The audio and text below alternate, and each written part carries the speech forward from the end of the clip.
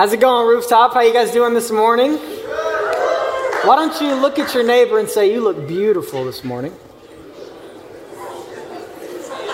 Look at option number 2 and say, I am so glad to see you this morning. So this morning here at Rooftop, we are continuing our summer series called The Gospel According to Pixar. And you may be wondering, if this is your first time here, why is this church doing a series on Pixar? Well, it's our goal here at Rooftop to help you be followers of Jesus in the world. We want you to be in the world, right? But not of the world. And one of the things that the world likes to do is make and watch movies. And some of these movies actually have some really amazing biblical concepts and principles that we think we should talk about. The Apostle Paul tells us that if there's anything that is true, anything that is right, noble, pure, lovely, excellent, or admirable, that we are supposed to focus upon these things. So that's what we're doing in this series, is we are focusing upon these things. And so this morning, the movie we are diving into is Monsters, Inc., right? How many of you guys, Monsters, Inc. is your favorite Pixar movie? Okay, quite a few. Okay, awesome. No pressure. All right. In 2001, Pixar released Monsters, Inc. on November 2nd. And so if you haven't seen the movie, I want to give us a quick recap of the movie. That way we're all on the same page, all right?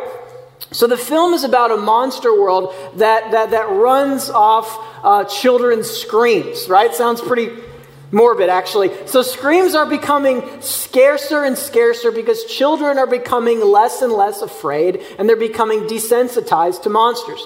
So John P. Sullivan, or Sully, who's voiced by Afton's own John Goodman, right, is one of the leading scarers and is responsible for a lot of the power that keeps the city running.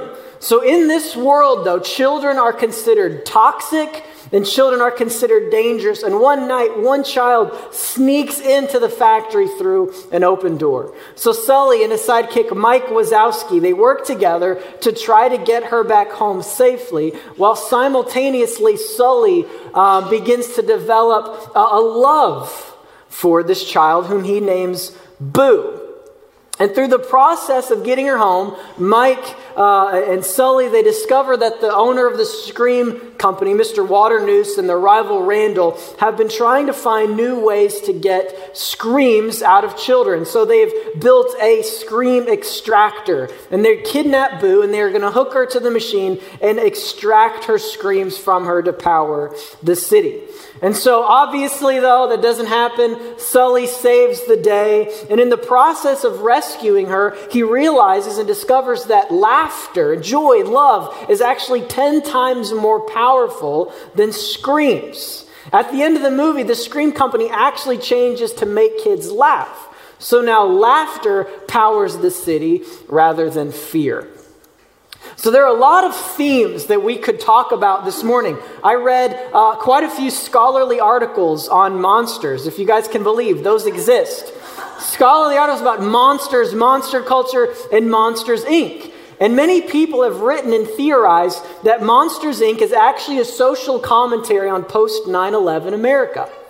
And like the people of Monstropolis, we were experiencing fear over lack of resources and vulnerability. It was also a commentary on how we treated people, in particular the Muslim population here in America after 9/11, that they were all unjustly characterized as evil and monsters and toxic for our country.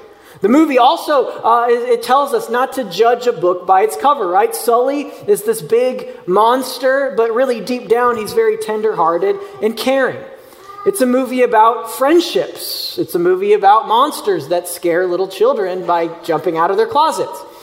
But more than that, it's a movie about fear, and it's a movie about love. But even more than that, it's about a movie about how love is more powerful than fear. That theme of love being more powerful than fear is interwoven through the storyline of Scripture. There's plenty of verses. 1 John 4:18, which we're going to talk about here in a little bit. It says, perfect love casts out fear. 2 Timothy 1:7, for God has not given us a spirit of fear, but of power, love, and self-discipline. David writes in the Psalms, the Lord is with me, right? And I will not be afraid.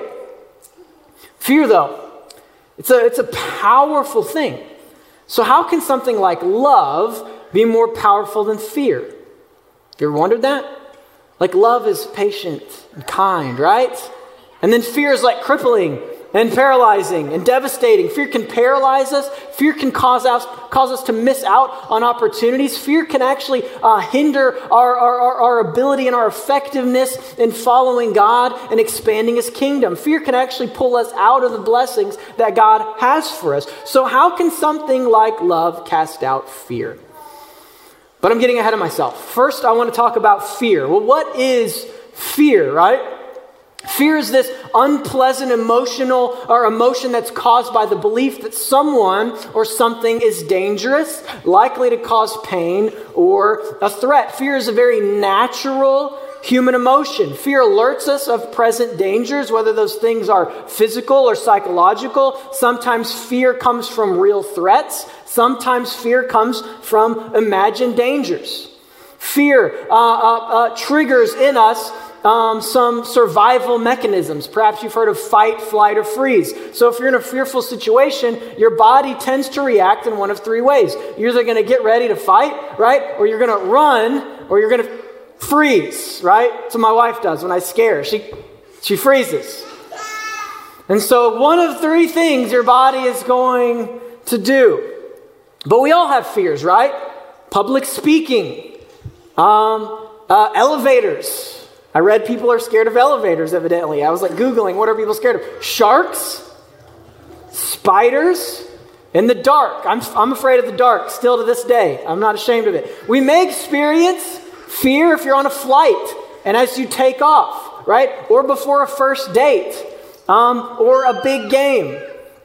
Fear is a very natural human emotion, but when fear becomes prevalent and it begins to impair your everyday life and it prohibits you from participating in the community that God has called you to be in, or more importantly, it hinders you doing what God has called you to do, that's when fear becomes a problem. Fear becomes dangerous whenever we allow it to dictate our lives and hinder us from doing what God has called us to do and be the people that God has called us to be. Fear is a very common thing that the Bible addresses, and I think it's because it's such a prevalent human emotion. We all experience fear, right? We're all scared of something. As I was preparing for this message, it made me think of a time when I was a camp counselor. I've actually got a photo of that. Many of you probably can't believe I was a camp counselor at a summer camp. I know. That was about 5 years ago. I was a camp counselor at a summer camp called Kanakuk in Branson, Missouri. Perhaps many of you have actually been there and know where that's at. So I was a camp counselor and I was in charge of my cabin of middle school boys, right? And one day it was my cabin's turn to go to the camp's ropes course. And it was a ropes course that was actually up in the treetops, probably about 20, 30 feet up in the air. And the way you do it is you go up on logs, you walk up logs in pairs of two. You have to go in tandem together. And some of the obstacles, you can only do it because two people are working together. So all my kids were super pumped and super excited to go up, and they practically ran there, all of them except for one kid. All but one. He was very small. He was not very athletic, not the most outgoing kid. So all the other kids ran to the obstacle course. They got their harnesses on. They got their helmets on. And then they ran up into the trees, except for my little buddy who sat on the ground, crisscross applesauce, drawing in the dirt. And so here's one thing to note about treetops is you don't have to go up, right? We're not going to make the kids go up there. But once you go up, you have to finish. You can't get down because you're afraid. You have to finish. And so all the other kids ran to it, and my little buddy took one look at it, and he said, nope, not doing that. I'm afraid of heights. There's no way I'm going up. There's no way on earth that I can do that. I'm not doing it. So all the kids are running through the treetops, having a great time. My buddy's just sitting on the ground, and me and my co-counselor, we're trying to pipe him up. We're giving him the gospel pep talk, like, you can do all things through Christ who strengthens you. Totally taking that out of context. And like Jeremiah 29:11, God has plans for you to prosper you. It's going to be awesome. You can do it. Get up in the treetops. And he goes, fine, I'll go. I'll go on one condition, all right? I'm like, sure, what is it? He's like, all right, I'll go, but you're going with me. And I said, all right, we're gonna do it. So he didn't want to harness himself to another child, get it, but he felt more comfortable harnessing himself to me. I'm a big, strong man, I'm a big guy. So he obviously felt really safe attaching himself to me, And so we start to go up, and his little legs are like that's how he goes up. I'm like, we can do this. Come on, man. You got this. So we get past the first obstacle and the next obstacle and then the next. And then we get about halfway through, and they begin to get a little bit more challenging as you go. We get about halfway through, and this guy is in full meltdown mode. All right. I'm talking like snot crying. You know what I mean? Like where you're not just like tears in your eyes, like you've got snot like bubbling, and it was disgusting. He's just sweating, and his face is red, and he's screaming, and he wants to get down. He keeps telling me I'm too afraid. I can't do it. But do you remember the thing is, I'm like, dude, I can't let you down because you're afraid. We got to get, and he is screaming, and now he's harnessed to me. I've got this screaming, chubby middle school boy screaming and snotting and tears all over me. We're like 30 feet up in the air. And I was like, all right, shut up. Here's what we're going to do. All right? Look at me. Look at me. Stop crying. I'm like, don't look down. Don't look up. Don't look left. Do not even look right. Here's what you're going to do, all right? You're going to look at me. You're going to focus on me. Now, what I need you to do is I need you to just grab a hold of me and do not let go. We're going to make it to the other side.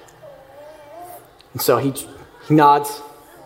He grabs a hold of me, and now I've got just snot and tears all over me.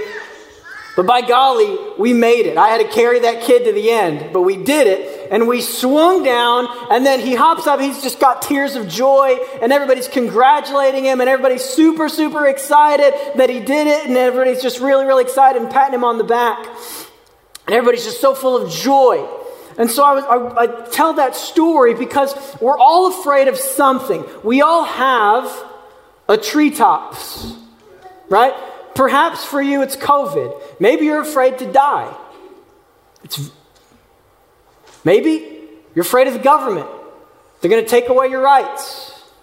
Maybe you're afraid of losing your job, right? You got a family to feed. Maybe you've lost your job and you're uncertain about the future, and it's causing a lot of fear and a lot of anxiety. Perhaps you're afraid of rejection. Perhaps you're afraid that you're not going to be accepted, and it's causing you to miss out on opportunities, and it's causing you to miss out on relationships. Perhaps God is calling you to take a step of faith, but you're missing out on what God wants to do in your life because you're scared.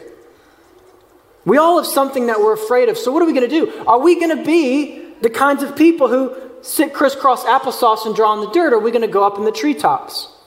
And I think as we go through life, as we experience fear and uncertainty in situations that are scary and full of fear and cause us to be afraid, I actually think we need to be more like that kid.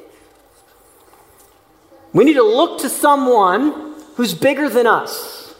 We need to look to the one who's bigger than us. We need to look to God and say, I'm afraid and I can't do this on my own. I'll go up on one condition. God, I need you to go with me. And when it's scary and life's throwing obstacles at you, what you need to do is not look up, down, left, or right, but what you need to do is focus on God and cling to Him. And you may be saying, well, Pastor Schuyler, easier said than done. Okay?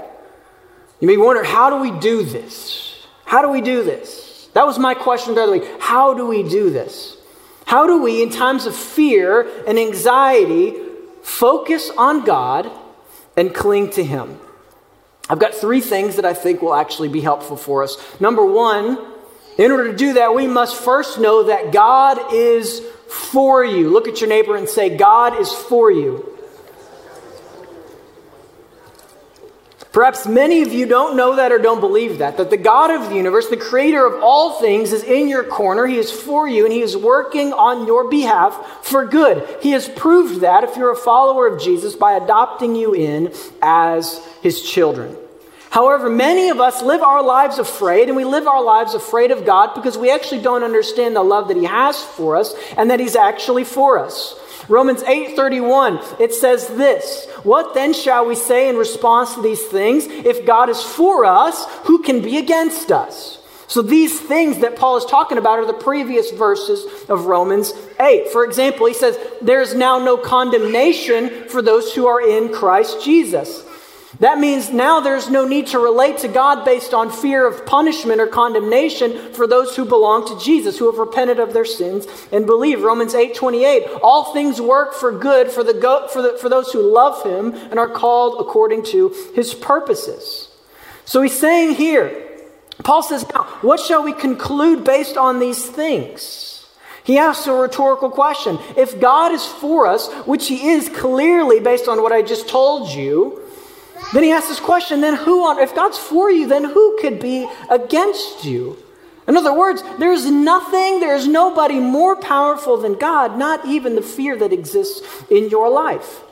And the idea here is not that you won't face opposition. It's not that you won't experience fear. The idea here is that fear will not prosper, that fear will not succeed, and that fear is not the end of the story for you because God is in your corner. He is for you, not against you, and he is working things for the good of those who love him and are called according to his purposes. Amen?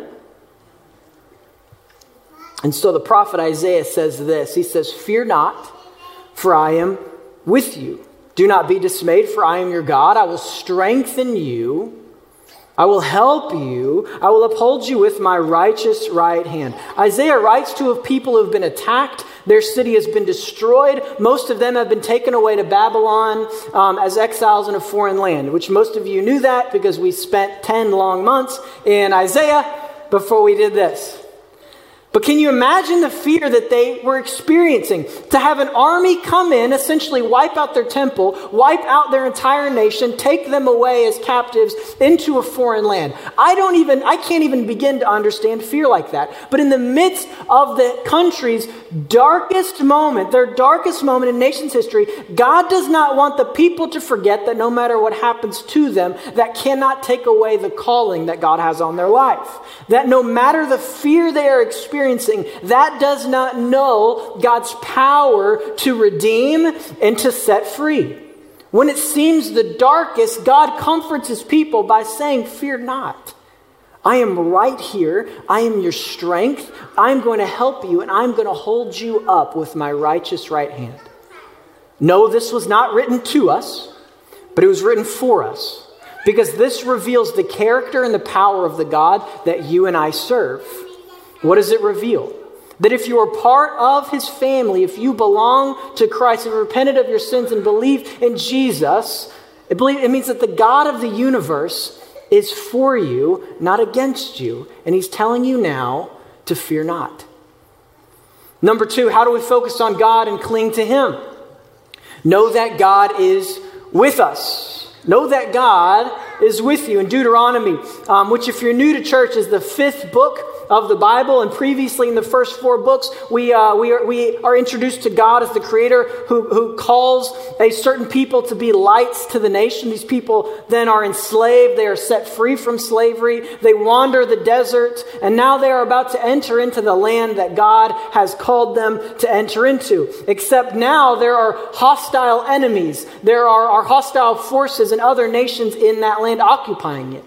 So just before God's people enter into their promised land, they are going to have to face opposition. They know that there are people in the land who are not just going to walk away because God told the Israelites to go there.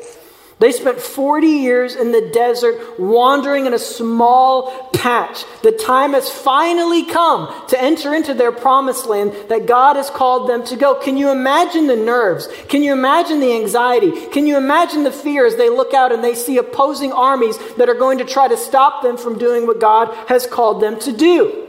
Real fear, real anxiety. And in the midst of the fear and nerves, God then gives Moses some words to share with his people. And this is what he says, to remind them that the God that brought them to it is going to bring them through it. Deuteronomy 31:6, "Be strong and courageous.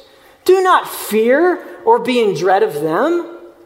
For it is the Lord your God who goes with you. He's not going to leave you, and he will not forsake you. God does not deny that there are hostile forces here. He does not deny that there is opposition and that it exists. He acknowledges that there will be opposition, but he says, do not fear them because the Lord your God goes with you. God is not going to leave you high and dry, and he's not going to turn away from you, hear me now, whenever you need him the most. Yes, there will be opposition in your life. There will be seasons of change that are scary and that are uncertain. There will be moments of fear and despair, but God wants you to take comfort knowing that even in fear, even in uncertainty, the God of the universe is with you, and he is not going to leave you or forsake you, and he is not going to turn away from you when you need him. King David knew this well. I love King David.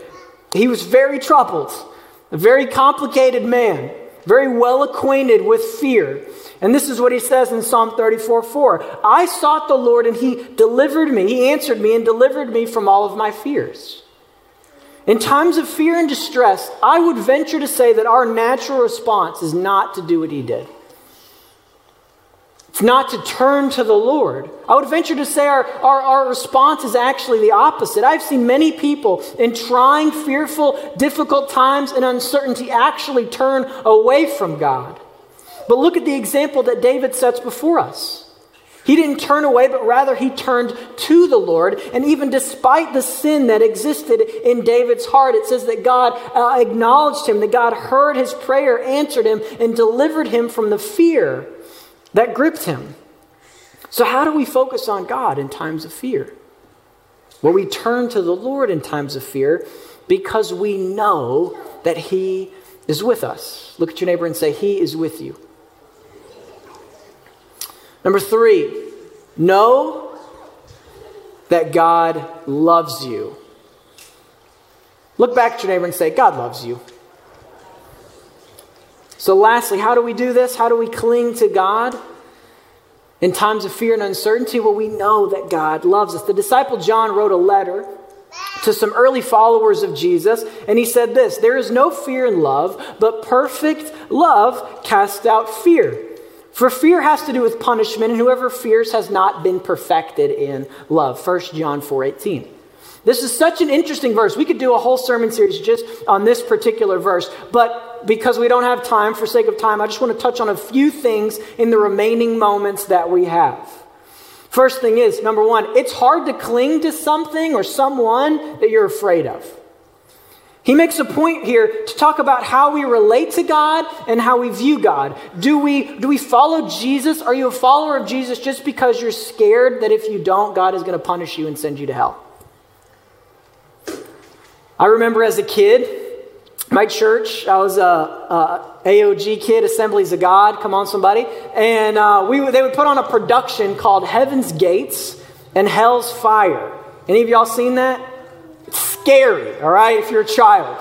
So my parents would bring me to this production where there's people over here and it's depicting what heaven's like. Someone dies, they've accepted Jesus, and they go to heaven, and it's very lit up, and everybody's in a dress, and everybody looks really happy, and there's football and lots of food, all right? And then they would depict hell, like these teenagers are out having a good time, and they wreck their car, and they die without saying yes to Jesus. And so there's a guy in red tights with a pitchfork and lots of fire, and everybody's screaming. All right, so I was posed with this question at the end. All right, where do you want to go?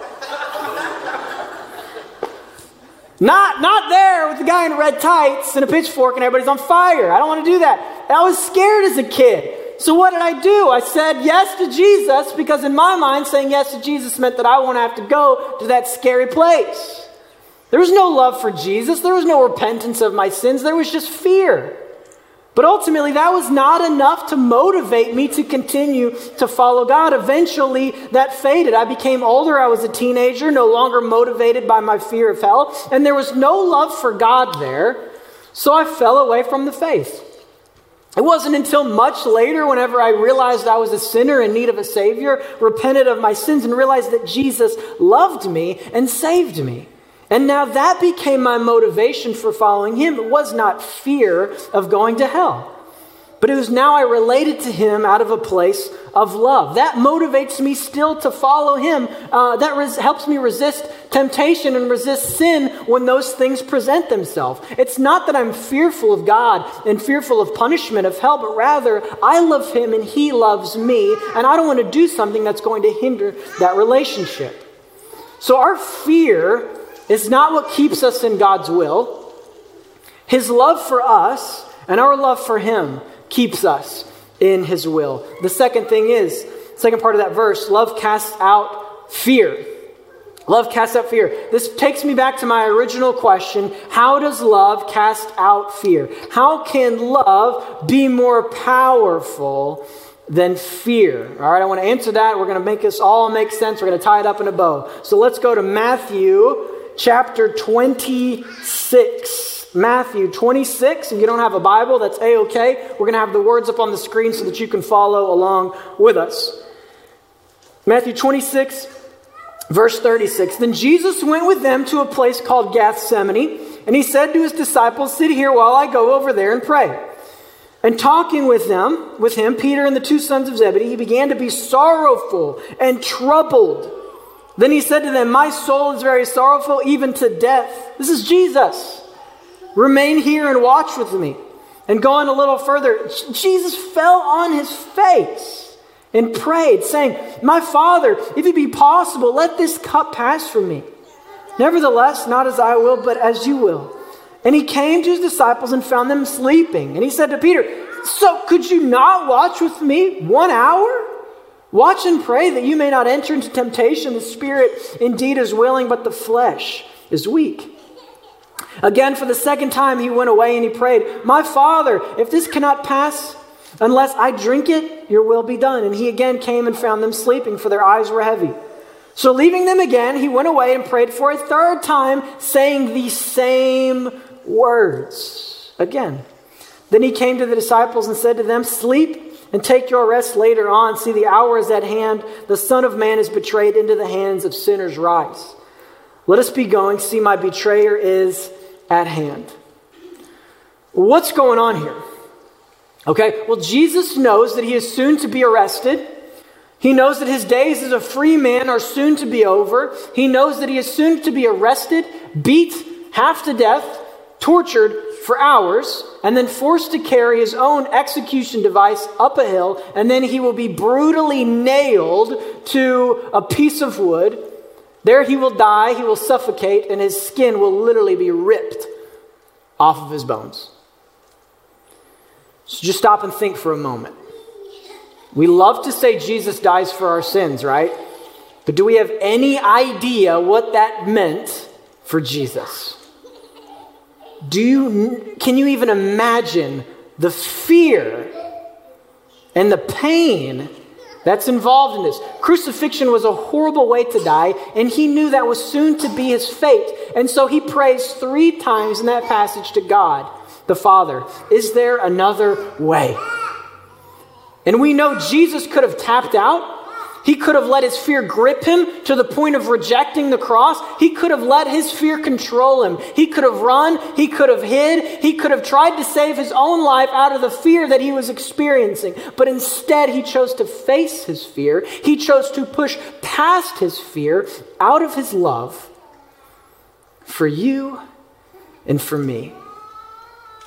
So how is love more powerful than fear? But we just have to look at the cross of Jesus Christ to see that. He pushes past fear. He looked beyond the present scary circumstances, and out of his love for you and me, he faced his arrest. He faced his accusers. He faced his executors. He did not run. He endured fear and pain and opposition, and instead of running, he went to the cross because of his love for you and me. And because of the cross of Jesus, we now have the Spirit of God. When we repent of our sins and believe in Jesus, we have the Spirit of God within us. And Paul tells us we are more than conquerors through him who loves us. And I want you to know this morning, because of the sacrifice of Jesus on the cross, you do not have to be held down by sin, and you do not have to be controlled by fear. The love of Jesus is more powerful than the situations that we fear. Fear, though, is a part of life, but we cannot let it control us. We cannot let this fear dictate the way that we live our lives and the way that we treat other people. Because love casts out fear. Because Jesus pushed past his fear to save us out of his great love for us. That is the kind of love that we are to love the rest of the world with. That is the kind of love that we are to live our lives rooted in. That is the kind of love that we are to, in times of fear, focus on and cling to. Because Jesus loves us, we are to love other people. And this world right now, we know, is rampant with fear. And this fear is causing us to hurt other people, and it's causing us to fracture relationships. But as followers of Jesus, we are supposed to be a different kind of people, known for our love, even in dark, scary, fearful, uncertain times. So how do we do this? We focus on Jesus, because we know that he is for us, right? Know that he is for you. Know that he is with you, and know that Jesus loves you. No matter what happens in our lives, no matter how fearful the situations that we may face, no matter the opposition, no matter the fear caused by uncertainty, I want you to know this morning that his love remains.